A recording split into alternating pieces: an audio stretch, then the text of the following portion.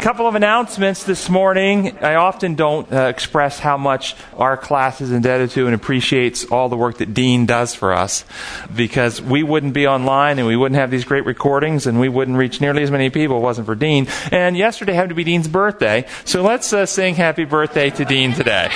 Okay? Happy birthday to you. Happy birthday to you. Happy birthday, dear Dean. Happy birthday to you. Thank you, Dean.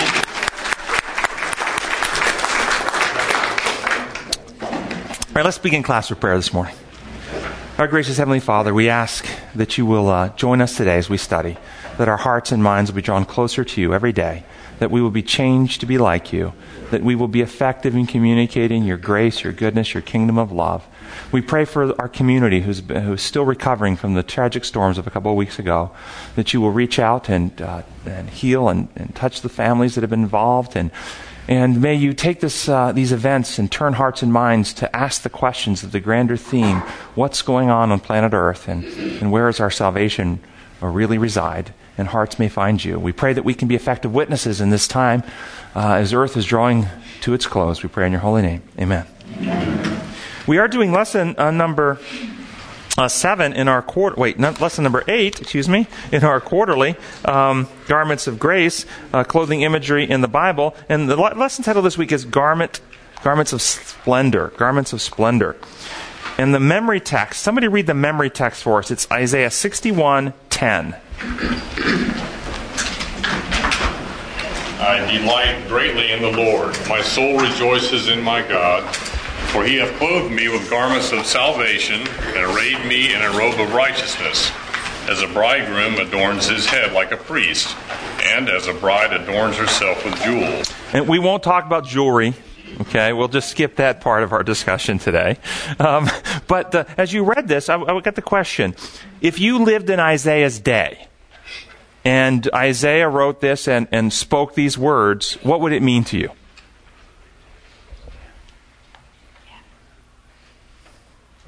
Well, did the people in the Old Testament times put on a garment of salvation that's different than the garment of salvation we put on? No. Or do we put on the same garment of salvation? The same. Well, what is that garment? What is the garment of salvation that is being referenced here by Isaiah? Christ's robe of righteousness. How do we put on that garment? How do we actually get dressed in the garment of salvation? A study From the inside out. From the inside out. Was there a contemporary of Isaiah that might have shed some light on this idea of getting dressed in the garment of salvation? Well, let's look at Zechariah chapter 3. And you might want to turn there in your Bibles, because we're going to go through the first few verses of Zechariah 3, all the way through verse 6, 1 through 6. Let's start with verse 1. He showed me Joshua, the high priest, standing before the angel of the Lord, and Satan standing at his right side to accuse him. So before we get into the next section, let's just identify our characters. Who does Joshua, the high priest, represent? Christ versus, or the people. Well, maybe let's put that one off to a side for a moment and ask, who does the angel of the Lord represent? That would be Christ, yeah. Well, some people have trouble with the terminology, but I always like to look to Exodus chapter 3, starting in verse 1. I love this. If people ever question who the angel of the Lord is, just go to Exodus 3, 1 through 6. It says, Moses was tending the flock of Jethro, his father-in-law, the priest of Midian, and he led the flock to a far side of the desert and came to Horeb, the mountain of God. There, the angel of the Lord appeared to him in flames of fire from within a bush. Now, who is appearing to him within this bush? The angel of the Lord. Moses saw that though the bush was on fire, it did not burn up. He said, I will go over and see this strange sight. In verse 4, when the Lord saw that he had gone over to look, God called to him from within the bush. Now wait a minute, who's in that bush? God, also the angel of the Lord. And then it goes on the next verse. Moses said, here I am. Do not come any closer. God said, take off your sandals. The place where you stand is holy ground. Then he said, I am the God of your father, God of Abraham, the God of Isaac, the God of Jacob. At this, Moses hid his face because he was afraid to look at God. And so we have this documentation that sometimes God refers to himself as the angel of the Lord. Now, which member of the Godhead is this? This would be Christ. So in our story in Zechariah, when it says that the angel of the Lord, the high priest Joshua, angel of the Lord, and Satan were there, the angel of the Lord represents Christ. Who would the high priest represent in this story? God's people. The priesthood of believers. Yeah, the priesthood of believers. This is who it's representing. So, and Satan, of course, is playing himself. Verse 2 of Zechariah 3. The Lord said to Satan, "The Lord rebuke you, Satan. The Lord who has chosen Jerusalem rebuke you. Is not this man a burning stick snatched from the fire?" Who is speaking to Satan here? Christ is speaking to Satan. What do you understand is happening in that section? What's happening? What's transpiring? What's being described? Judgment. It's interesting to see that Jesus is here showed as an angel while he was with Satan before Satan fell, also as an angel next to the throne of God. So in that capacity, they are facing each other. Did everybody hear that? Yeah, he says that in this capacity in the story, Christ is represented as an angel, as before Lucifer's fall, Christ presented himself as an angel. So Christ is facing Lucifer in a manifestation that relates to Lucifer or Satan. Well, let's read the rest of the passage and then break it down. It says, "Now Joshua was dressed in filthy clothes as he stood before the angel. The angel said to those who were standing before him, 'Take off his filthy clothes.' Then he said to Joshua, 'See, I have taken away your sin and will put rich garments on you.'" We're asking the question, how do we get dressed in the garments of salvation? Then he said, "Put a clean turban on his head." So they put a clean turban on his head and clothed him, while the angel of the Lord stood by. The angel of the Lord gave this charge to Joshua, "This is what the Lord Almighty says. If you will walk in my ways and keep my requirements, then you will govern my house and have charge of my courts, and I will give you a place among these standing here. Listen, O high priest Joshua, and your associates seated before you, who are men symbolic of things to come. I am going to bring my servant, the branch." Interesting. What do you all think this means? Something has to happen on the inside first before the robe of Christ could be applied. So what clothing was Joshua the high priest originally dressed in our story here?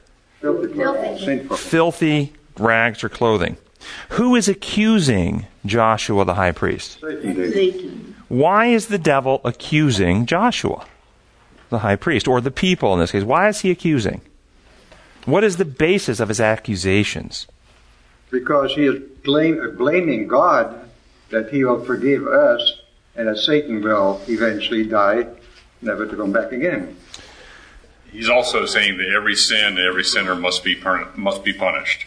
Yeah, he's also making the claim that we read in Desire of Ages 762, the opening of the great controversy, Satan alleged that the law of God could not be obeyed, and if it should be broken, every sin must meet its punishment, urged Satan. And if God should remit the punishment of sin, he would not be a God of truth and justice. So in this story here, you hear the same kind of thing coming through. Hey, these guys are sinners. They require punishment. Justice requires they be punished. Do you hear that coming through here in these accusations? Okay? Jeff? Yes. There's one other thing. I think he's trying to discourage the humanness and to get him to give up. Thank you for pointing this out. How many of you, besides me, have ever sinned? Okay, you don't have to raise your hand. I already know everybody. Okay?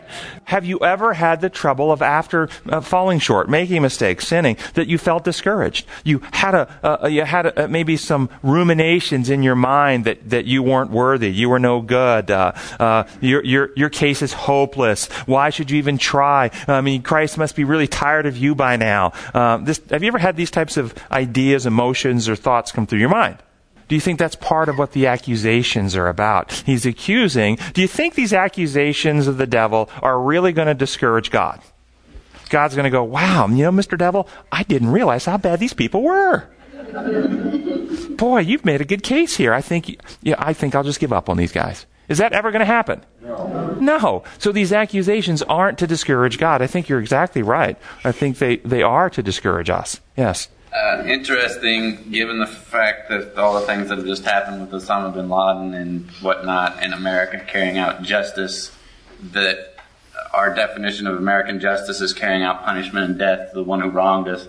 And here Satan is presenting that same thing, that justice is death and punishment, not life and freedom. Did anybody hear NPR yesterday evening? Anybody? You heard it too? Good. One other person. It was very interesting because you're exactly right. President Obama stands up and says justice has been carried out or justice has been served.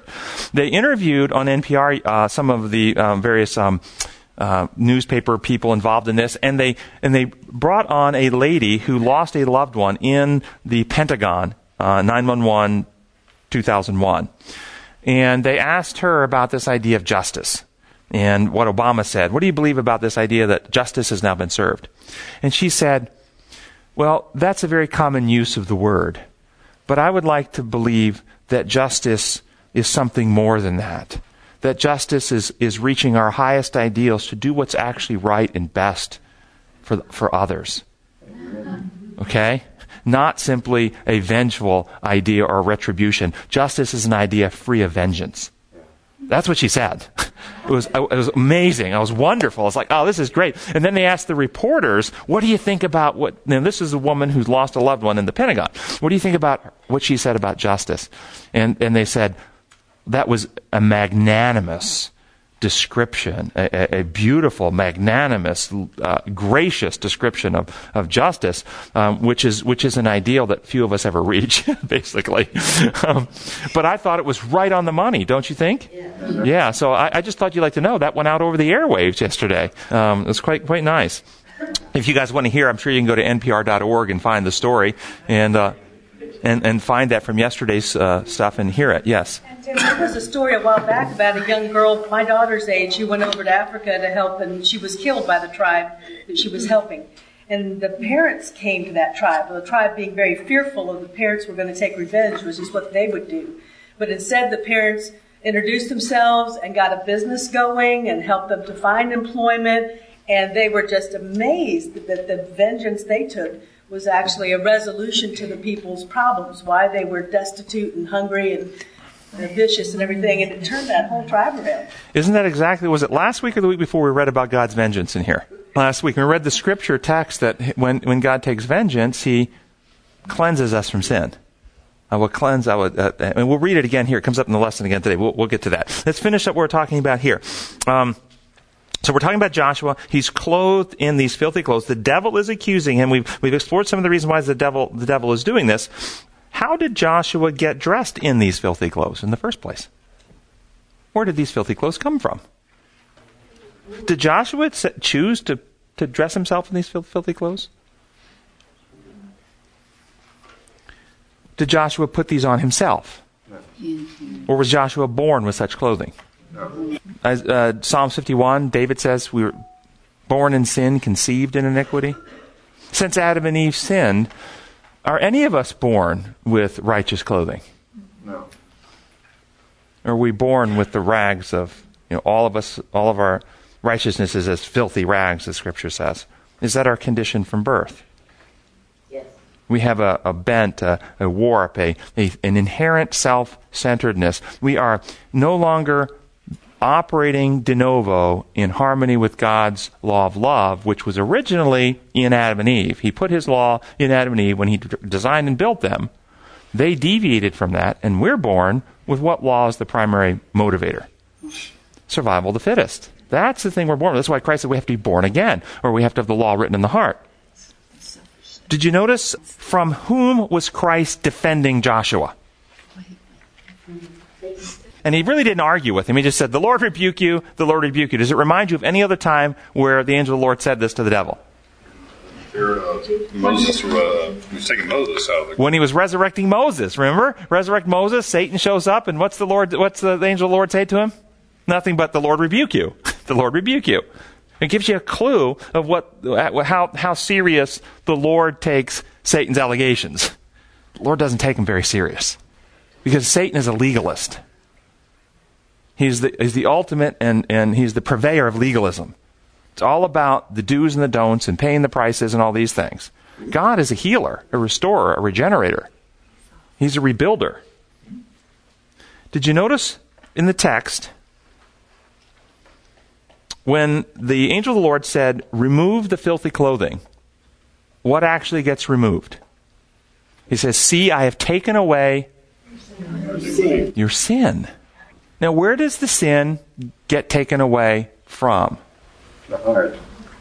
Does it get taken away from the record books of heaven? No, from the heart. Or does it get actually taken away from Joshua, the high priest? How many times have you heard the idea that what happens in the judgment is that there's a review court going on in the books, and they're looking to see if the blood of Christ has been applied to record books of heaven. And if the blood's been applied, then sins are erased from record books. Is that where Christ is working, to cleanse record books? Or is he working to cleanse people, hearts and minds, to remove sin from our characters, to change us? Yes? It seems as though that's what Satan's attempting to pull off, is set up some trial here, though, and God just rebukes him and cleanses Joshua. Exactly. That's why Jesus said, he who eats my body and drinks my blood. Will have, yes, if you don't do this, you have no part with me. Yes, and exactly. So, if you put these pieces together, my mind is just reaching out to so many different references right now. If you put these pieces together, what does Ellen White say is actually recorded in the record books?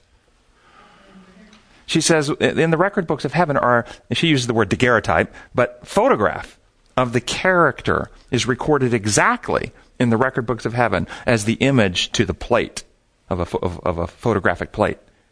So what's being recorded there is our character. How does the record book then get changed in heaven? If God is going to go and change our record book, how does he do it? By changing us. The avenue to our record book is through our hearts and minds. And that's why Christ works in hearts and minds, because the record books are simply a perfect transcript of what's happening in our hearts, minds, and characters. And so that's where he cleanses the books. Where do the new clothes that Joshua gets dressed in, where do they come from? Where do they originate? With Christ. With Christ. What do they represent? His righteous life. His character. So your computers are going right now, you're thinking Christ's Object Lessons, page 311. Okay, the robe woven in the loom of heaven, without one thread of human devising, right? And when our hearts are brought in harmony with his, and our mind is brought in captivity with his, we think his thoughts. This is what it means to be clothed with the robe of his righteousness. Okay, yeah, good. It says in the text that Joshua and the fellows sitting there with him are symbolic of things to come. What do you think that means? Symbolic of some future thing. What things to come might that be? Judgment. The judgment, the antitypical Day of Atonement? Could it be that? The time when the devil begins accusing? The time when Christ begins cleansing his people? Removing their sin, clothing them in the robe of his righteousness? What does it say that Ellen White says? That when the character of Christ is perfectly reproduced in his people, is clothing people in the robes of righteousness and removing their sin analogous or synonymous with the character of Christ being perfectly reproduced with his people? Are they the same? Yes. Yeah. Yeah, isn't reproducing his character within us the same as clothing us in his righteousness? So, then what do you think it meant to have the branch plucked from the fire? Is this not a branch plucked from the fire? We're speaking of Joshua. I like this text. You were doomed for destruction, but God took you out. See, where are we by natural birth? Because of Adam's sin. We are born in sin, conceived in iniquity. We are, without God's intervention, without Christ stepping into the breach, without God interceding into the process, we are being consumed by sin, are we not? But God steps into the process. He puts his hand in the fire. He gets burned to deliver us from the fire. We're branches burning in sin that he pulls out of the fire. Is that not what's happening? Yeah. And I like this that Jesus said in John 14:12. I tell you the truth, anyone who has faith in me will do what I have been doing. He will even do greater things than these because I am going to the Father. Have you considered doing greater things than Jesus? What does that mean? I think it's connected to the branch plucked from the fire myself. If you were dying with cancer and a physician intervened and healed you, do you get to go about bragging on how you healed yourself? No. Do you get to be a witness for the healing remedy of the physician? Now, think about this. Did Christ in his life on earth demonstrate perfect character, a sinless human life? Did he demonstrate that? Did Christ demonstrate in his life how the power of God, working through the Spirit, how the law of love, the Holy Spirit, the God's methods, principles, when applied to a life that is habituated in sin, restores and heals? Did Christ show that? No. Christ didn't have a sinful heart, a sinful character, didn't have warped bad habit patterns, didn't have guilty conscience, didn't have shame. He didn't have any of that. But do those of us who have lived in sin, who experience, as it was said earlier, partake of Christ, drink his blood, eat his flesh, if we partake of Christ, do we get a transforming process that happens? And so through what Christ has done, do we get a regenerating thing that demonstrates, hey, not only can God's methods and principles and his Spirit dwelling in a being, Jesus on earth, living by faith, can be kept from sin, which is what Christ showed, but God's power in the life of a sinner can rebuild, restore, regenerate, and recreate a sinner in righteousness. That's cool, isn't it? We live his life. Yes, we live his life, yes. And then we read in Ezekiel 36:22 through 27. Therefore say to the house of Israel, this is what the sovereign Lord says. It is not for your sake, O house of Israel, that I am going to do these things, but for the sake of my holy name, which you have profaned among the nations where you have gone. I will show the holiness of my great name, which has been profaned among the nations, the name you have profaned among them. Then the nations will know that I am the Lord, declares the sovereign Lord, when I show myself holy through you before their eyes. For I will take you out of the nations. I will gather you from the countries and bring you back to your own land. I will sprinkle clean water on you, and you will be clean. I will cleanse you from all your impurities and from all your idols. I will give you a new heart and put a new spirit in you. I will remove from you the heart of stone and give you a heart of flesh. And I will put my spirit in you and move you to follow my decrees and be careful to keep my laws. Man, isn't that cool? And when he does that, who gets the credit? You notice what it said in the context, that his holy name will be revealed to the nations through people. How? By taking branches that are burned in the fire and plucking them out and restoring them. And you see this metaphorically in the Old Testament sanctuary service in the Old Covenant box. The Old Covenant box, there was 3 things kept in the Old Covenant box. What was inside the box? Manna. The law and Aaron's rod that budded. In which order?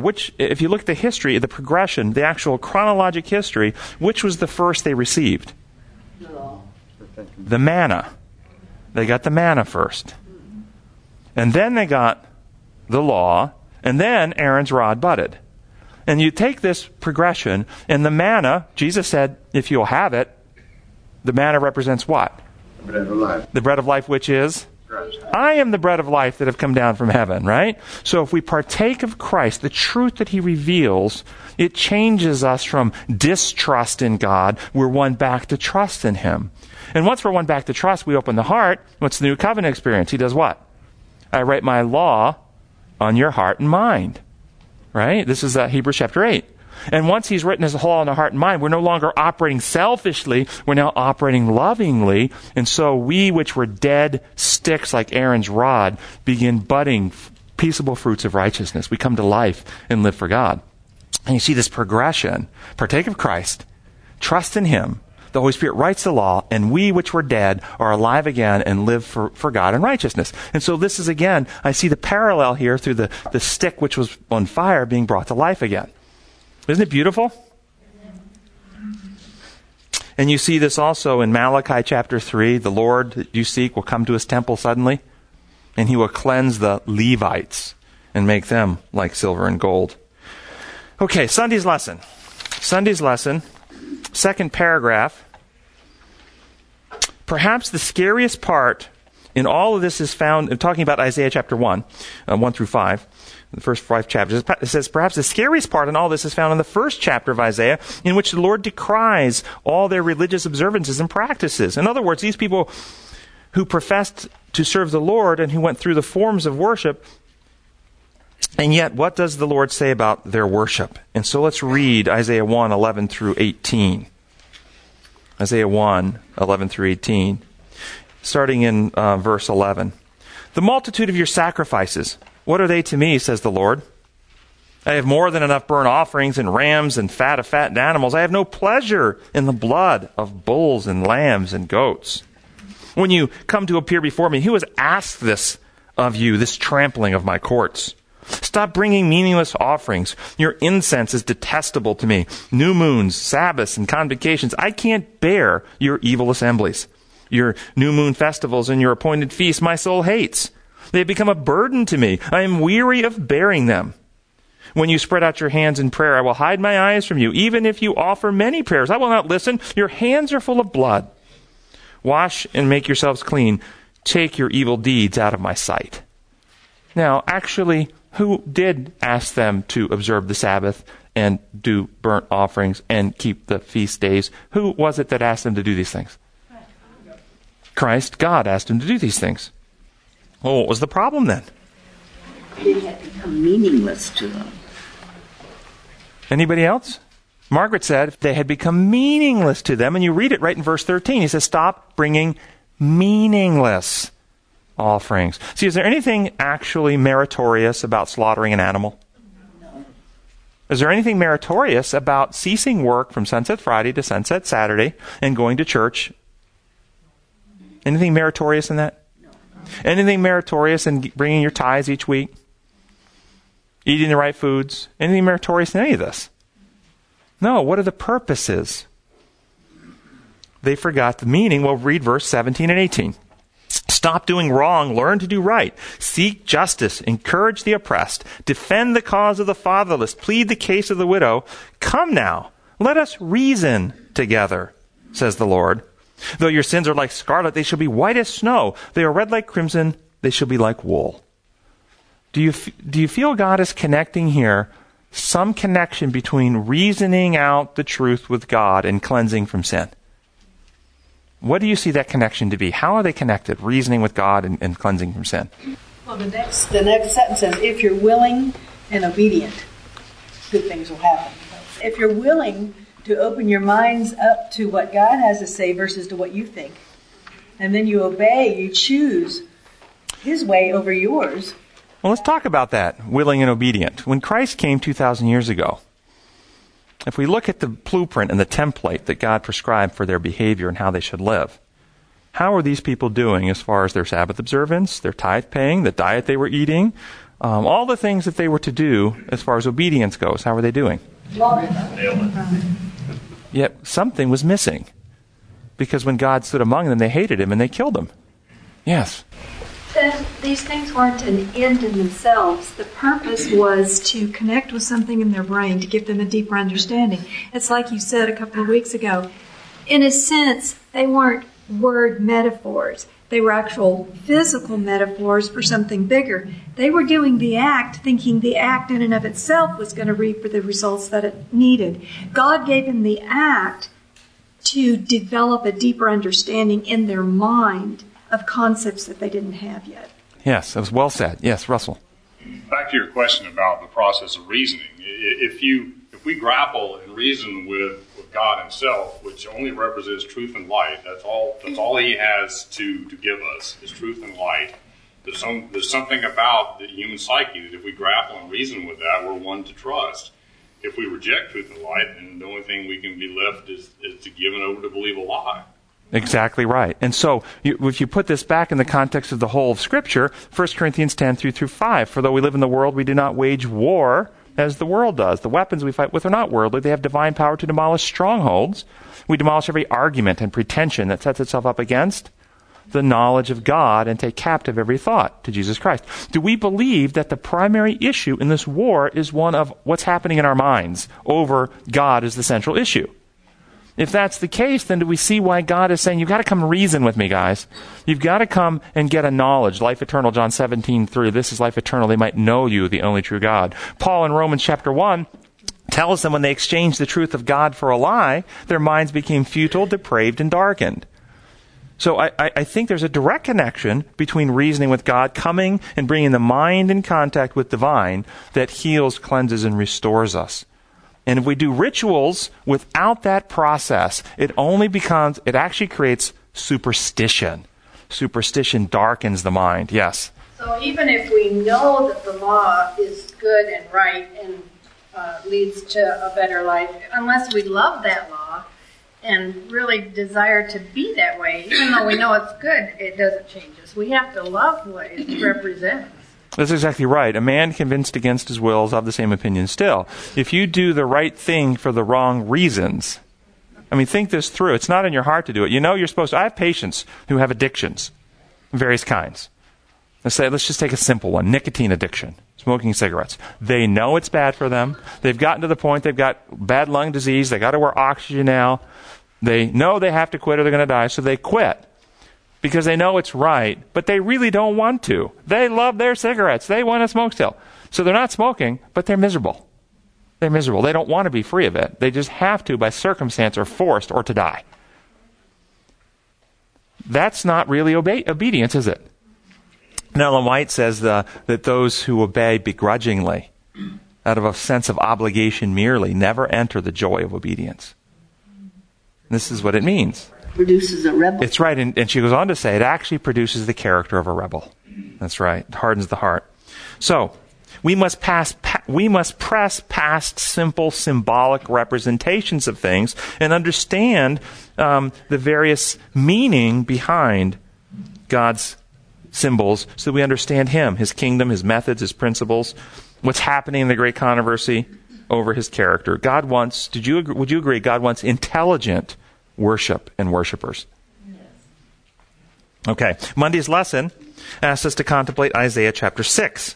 Isaiah chapter 6. Isaiah chapter 6, starting verse 1. In the year that King Uzziah died, I saw the Lord seated on His throne, high and exalted, and the train of His robe filled the temple. Above Him were seraphs, each with 6 wings. With 2 wings they covered their faces, with 2 they covered their feet, and with 2 they were flying. And they were calling to one another, Holy, holy, holy is the Lord Almighty. The whole earth is full of His glory. At the sound of their voices, the doorposts and threshold shook, and the temple was filled with smoke. Woe to me, I cried. I am ruined, for I am a man of unclean lips, and I live among a people of unclean lips. And my eyes have seen the King, the Lord Almighty. Then one of the seraphs flew to me with a live coal in his hand, which he had taken with tongs from the altar. With it he touched my mouth and said, See, this has touched your lips. Your guilt is taken away, and your sin is atoned for. Then I heard the voice of the Lord saying, Whom shall I send, and who will go for us? I said, Here am I, send me. What's going on? What do you hear? What's being described? Is Isaiah seeing a literal picture of heaven, or is his vision a symbolic representation of something else? Is it literal? Is there a temple in heaven and God has a physical train on a robe that has filled the entire temple from floor to ceiling?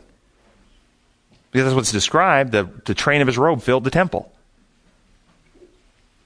Did an angel bring an actual burning coal and put it on his lips? Is it symbol? Is it symbol? What does it mean? Did you notice here it said, after the coal touched his lips, the words are, your guilt is taken away and your sins atoned for. What does it mean that his guilt is taken away and sin atoned for? From where is guilt removed? Was it legal guilt removed from a prosecutor's docket in heavenly courts? Was it guilt, a conscious guilt, removed from the mind and heart of Isaiah? Well, what about this idea of the coal taken from the altar, removing guilt and atoning for sin? I thought it must be blood. I thought blood did that. How is it a coal is doing that? See, yeah. the guilt is also taken away by rebuking Satan, who is making us feel guilty and who wants to put guilt in us. He said the guilt was also removed by rebuking Satan.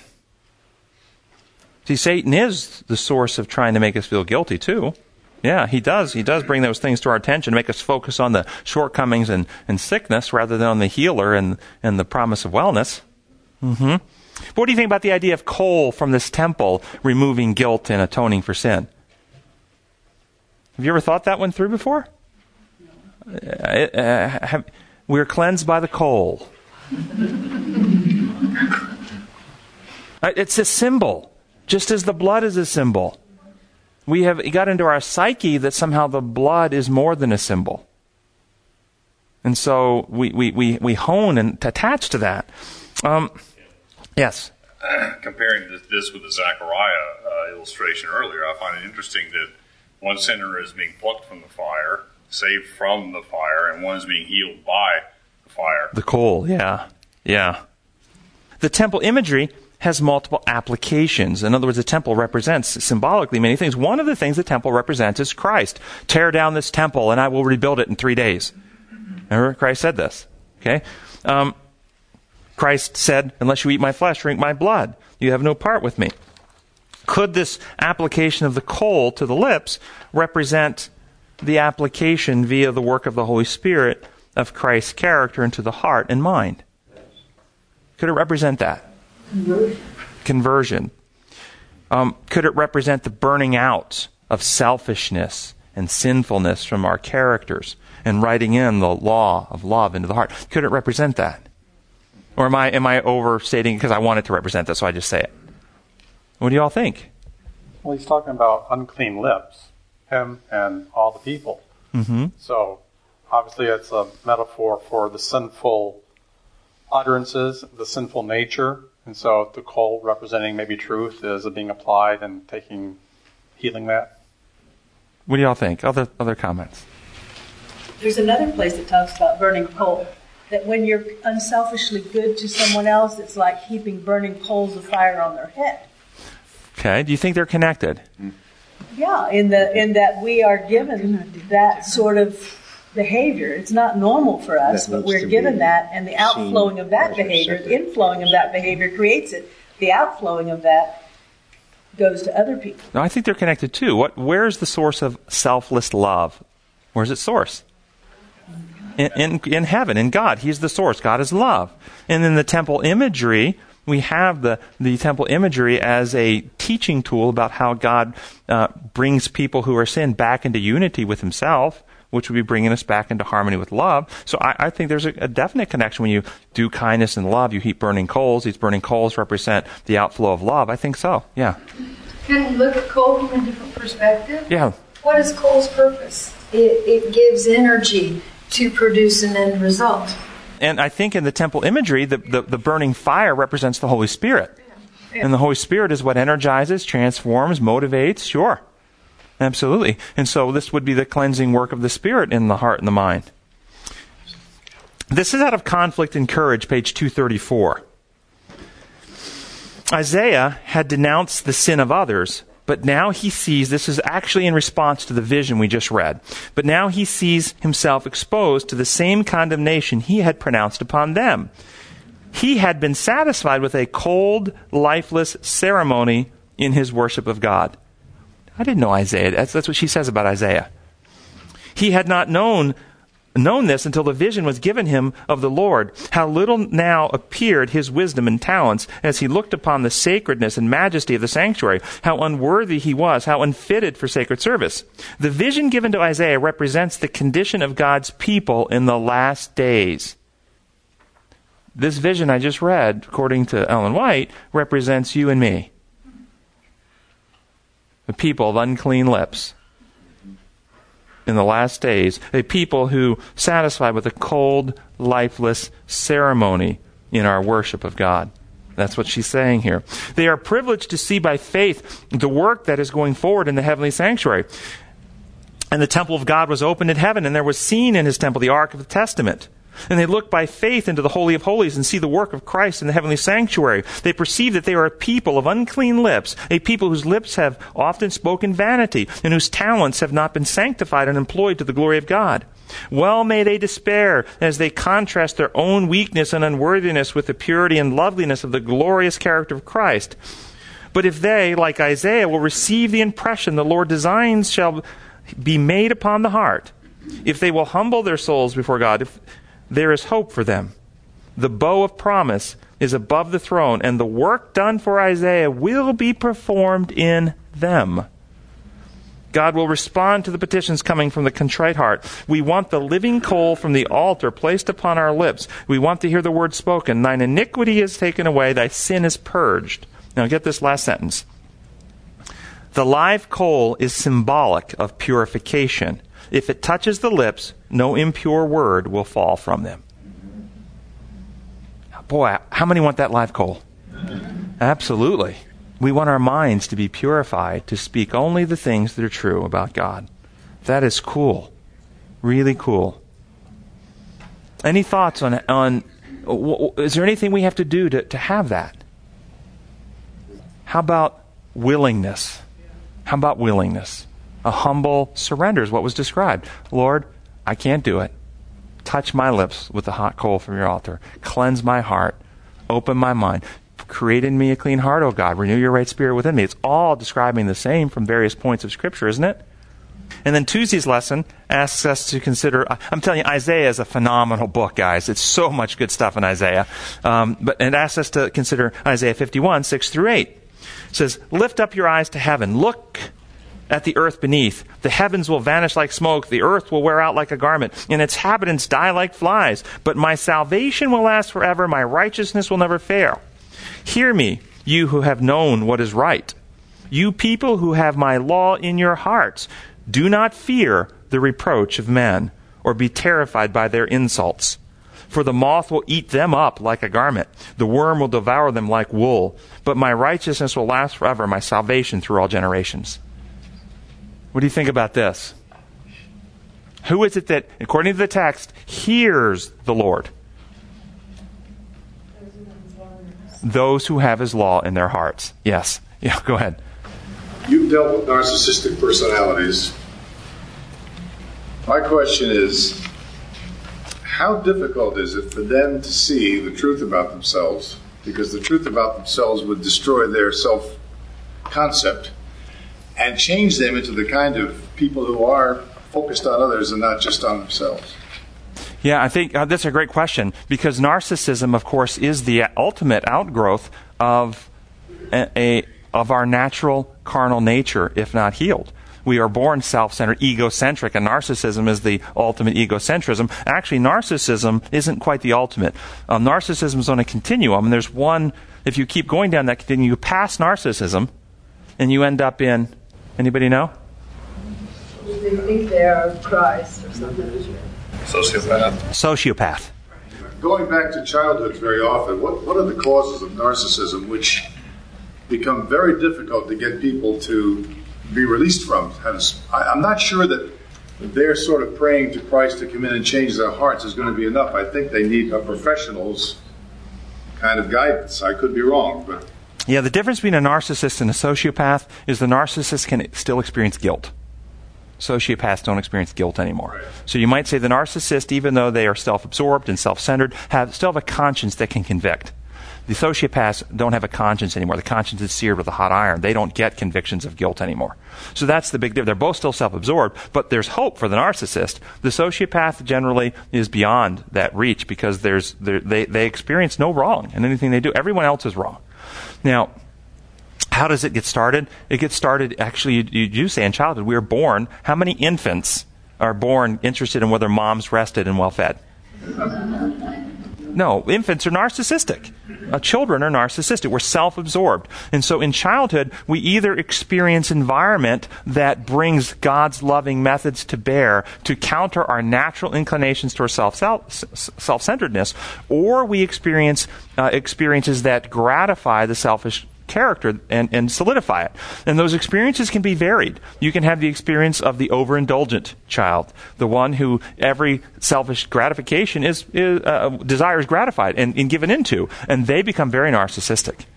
You can also have those, though, who aren't personally directly gratified. They're neglected, and they're or abandoned or mistreated, and therefore, as a defense against "no one loves me," they develop a selfish, narcissistic love of self to protect self from disintegration from those who should validate them in a healthy way. So it can happen in a variety of ways, but the ultimate is we're born already on the wrong trajectory.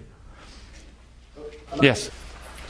My theory is, and that's all it is, when death came into the world because of sin, it was virtually impossible for a baby to be born without a self-preservation instinct. That's right. Exactly right. Which inevitably becomes self-centeredness unless they're educated out of it as they grow. That's right. So it seems to me the fear of death is partly to blame for all our neuroses and our tendency to be self-centered. The resurrection hopefully conquers your fear of death if you believe in it with all your heart. And so if you believe that death is not to be feared, you now can be, under the power of the Spirit, liberated in every other way, I think. Well, and this is a whole school of psychiatry. It's called existential psychiatry that deals with this very issue, that death, and they deal with it from a humanistic point of view, not a Christian point of view, that death is the primary motivator that drives to self-survival and self-preservation. And if you resolve and they talk about different ways to cause the death anxiety to be be gotten rid of. One is having children. If we have children, we don't die, we pass ourselves along in our children. Well, another is to do some great endeavor, artwork, music, something we leave behind so that we live on in our work. These are things that they talk about people doing as a way to fight off the fears of death. I think you bring up some good points, and it is true. It is love that sets us free from that. It is love that sets us free from that.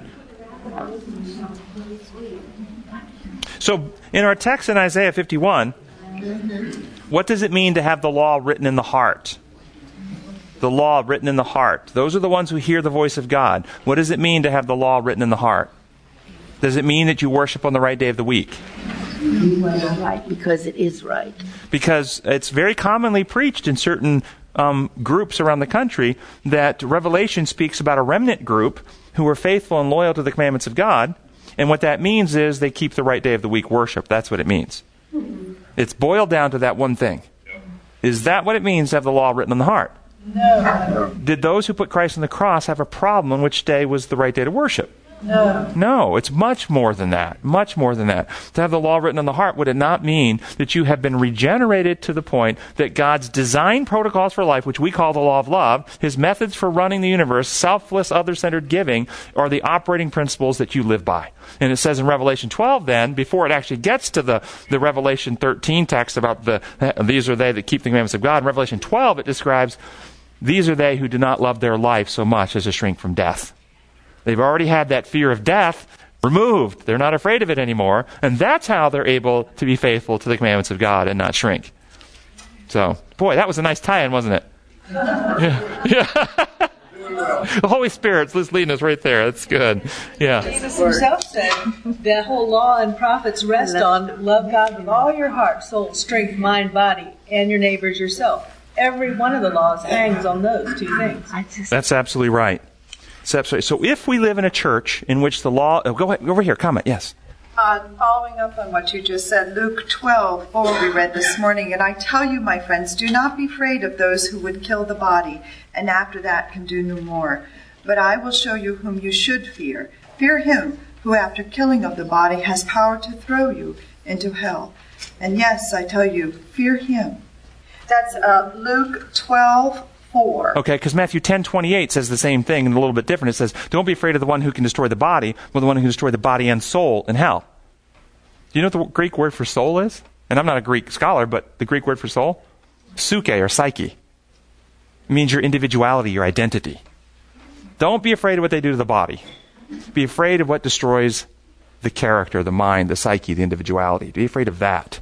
And what is it destroys that? Sin and selfishness. Yeah, that's what it is. Sin and selfishness destroys that. And that's what we should fear, not what can happen to the body. Okay, in We should fear Him that can do that. Yeah, and who's the one who can do that? Who's the only one who can decide whether your psyche, your character gets destroyed or not? Who's the one you should fear? What does Ellen White say? The greatest battle each one of us has to fight is the battle with self. We're the ones we should fear. You see the movie Bruce Almighty? He was given the power of God. You should fear any one of us getting the power of God. You should fear that. Yes, absolutely. Power corrupts, and absolute power corrupts absolutely, except for Christ, who proved that it didn't corrupt him. He had all power and was corruptless. So the law written on the heart and mind looks like Christ. That's what it looks like. And so in the church, if we have a church where the law is written on the heart and mind, how do we treat each other? How do we treat each other? As brothers and sisters. There was a message given at the community church a week ago where it talked about Christians don't turn on each other. Christians don't throw each other out. That's what was preached a week ago. We don't throw each other out if we're Christians because we love each other. Yeah. Wednesday's lesson, I'm going to close with this. Wednesday's lesson, first paragraph in Wednesday's lesson, says, it's always easy when reading the Old Testament to get caught up in all the warning of gloom and doom. Critics of the Bible love to point out these things and claim, who would want to worship or love a God like that? Do some people actually promote a severe and revengeful and angry and wrathful God? Do some people actually preach that, promote that? Does it make a difference in whom we become, in which type of God we worship? Well, Kathy Kiley this week sent me an article from the Los Angeles Times, which reported on a recent research article that found there were no differences in cheating in college exams between those who believed in God and those who don't believe in God. But then they broke it down, and they looked at those who did believe in God, those who believe in a compassionate God versus those who believe in an angry, vengeful God. Those who believe in the compassionate God were significantly more likely to cheat than those who believe in an angry, wrathful God.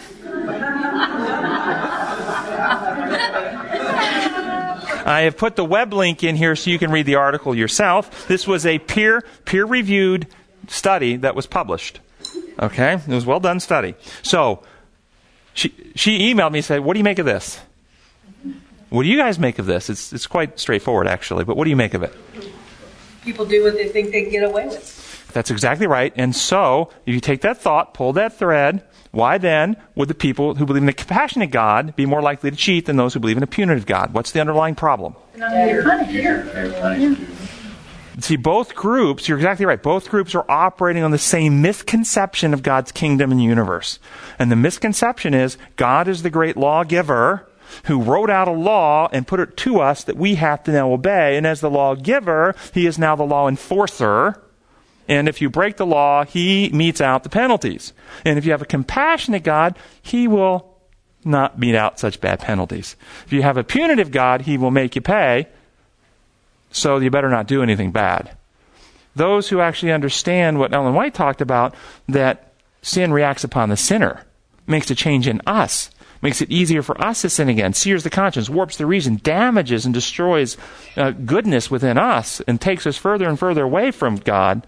Understand that God doesn't have to mete out a punishment. Sin pays its wage. The wage is death.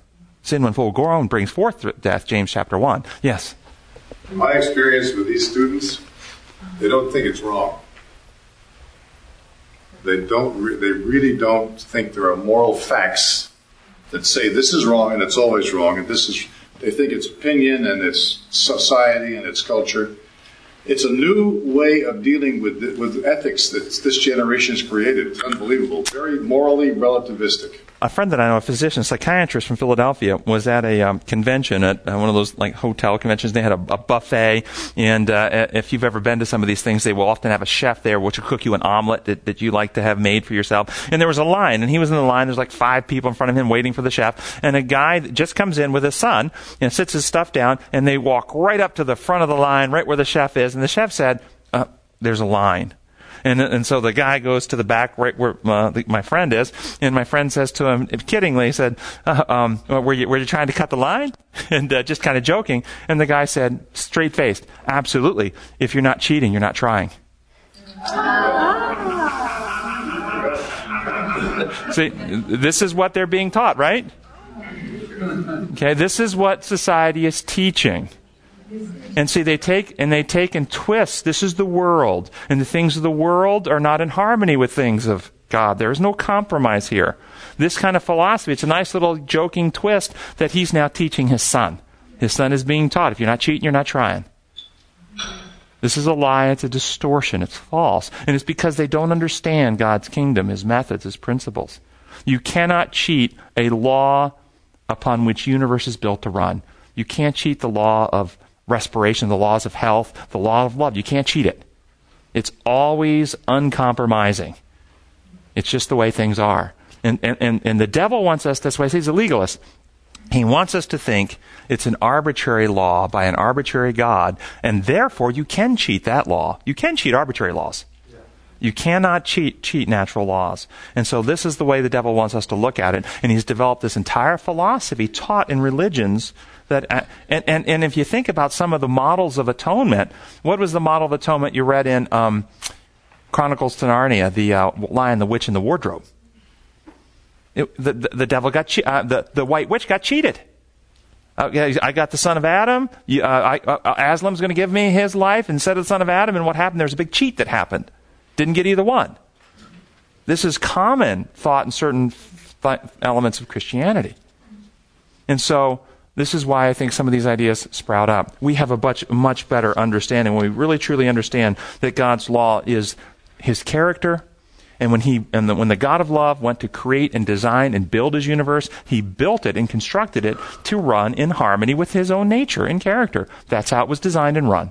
And when we step out of harmony with that, then sin is lawlessness. We're out of harmony with the protocols it was built upon. And the only result, unless we're put back in harmony, we're rebuilt, recreated, is ruin and death. Our gracious Heavenly Father, we thank You so much that You have been so patient with us. And You have sent Christ to do that which we could not do for ourselves. We open our minds and hearts to You and ask that You would take that coal from the altar of Your sanctuary and touch our lips, heal our hearts, restore our characters to be like You. Give us discernment and wisdom, patience and understanding, love for You and love for those, especially those who would want to harm us, that we can respond as You would respond with grace and patience and kindness. May this message about You lighten the world. And we pray for our friends around this world who are also meeting obstacles, who are being opposed, who are having struggles in their communities, that You will send Your agencies from heaven to open avenues, that the message about You will lighten this world, and we will see You soon. We pray in Your holy name. Amen.